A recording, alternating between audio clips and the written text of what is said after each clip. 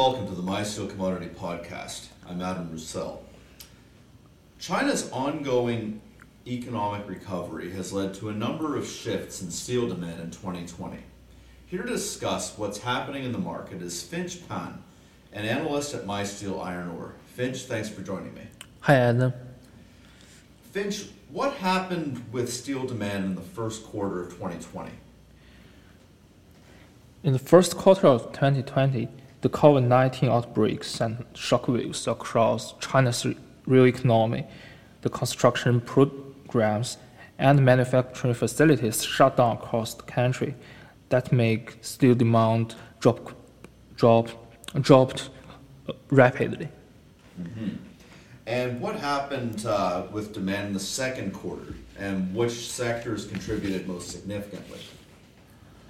Since China is the COVID-19 restriction in April, steel demand gradually recovered, especially in the construction sectors. Okay.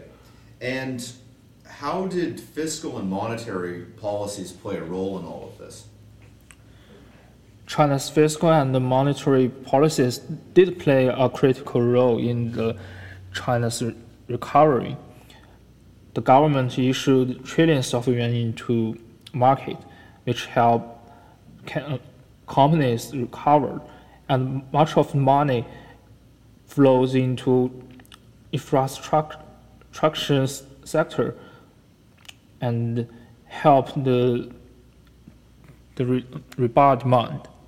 Okay, so construction's up. Did we see any shifts in the third and fourth quarter in terms of steel demand?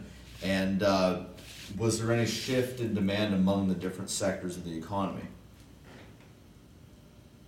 Yes, the demand of steel shifted in the third and the fourth quarters as the demand from end users shifted from construction to manufacturing. The steel products demand also shifted from rebar to the flat steel. Okay, and which manufacturing industries showed the most growth during this time? In the second quarter, the the commercial vehicles and excavators output grows rapidly in the second quarter, and in the fourth quarters, the passenger cars and home appliance grow rapidly. Okay, so we're seeing sort of a shift from construction and tools for construction like excavators and commercial vehicles toward things that service the consumer market like passenger cars and home appliances for both China and overseas markets.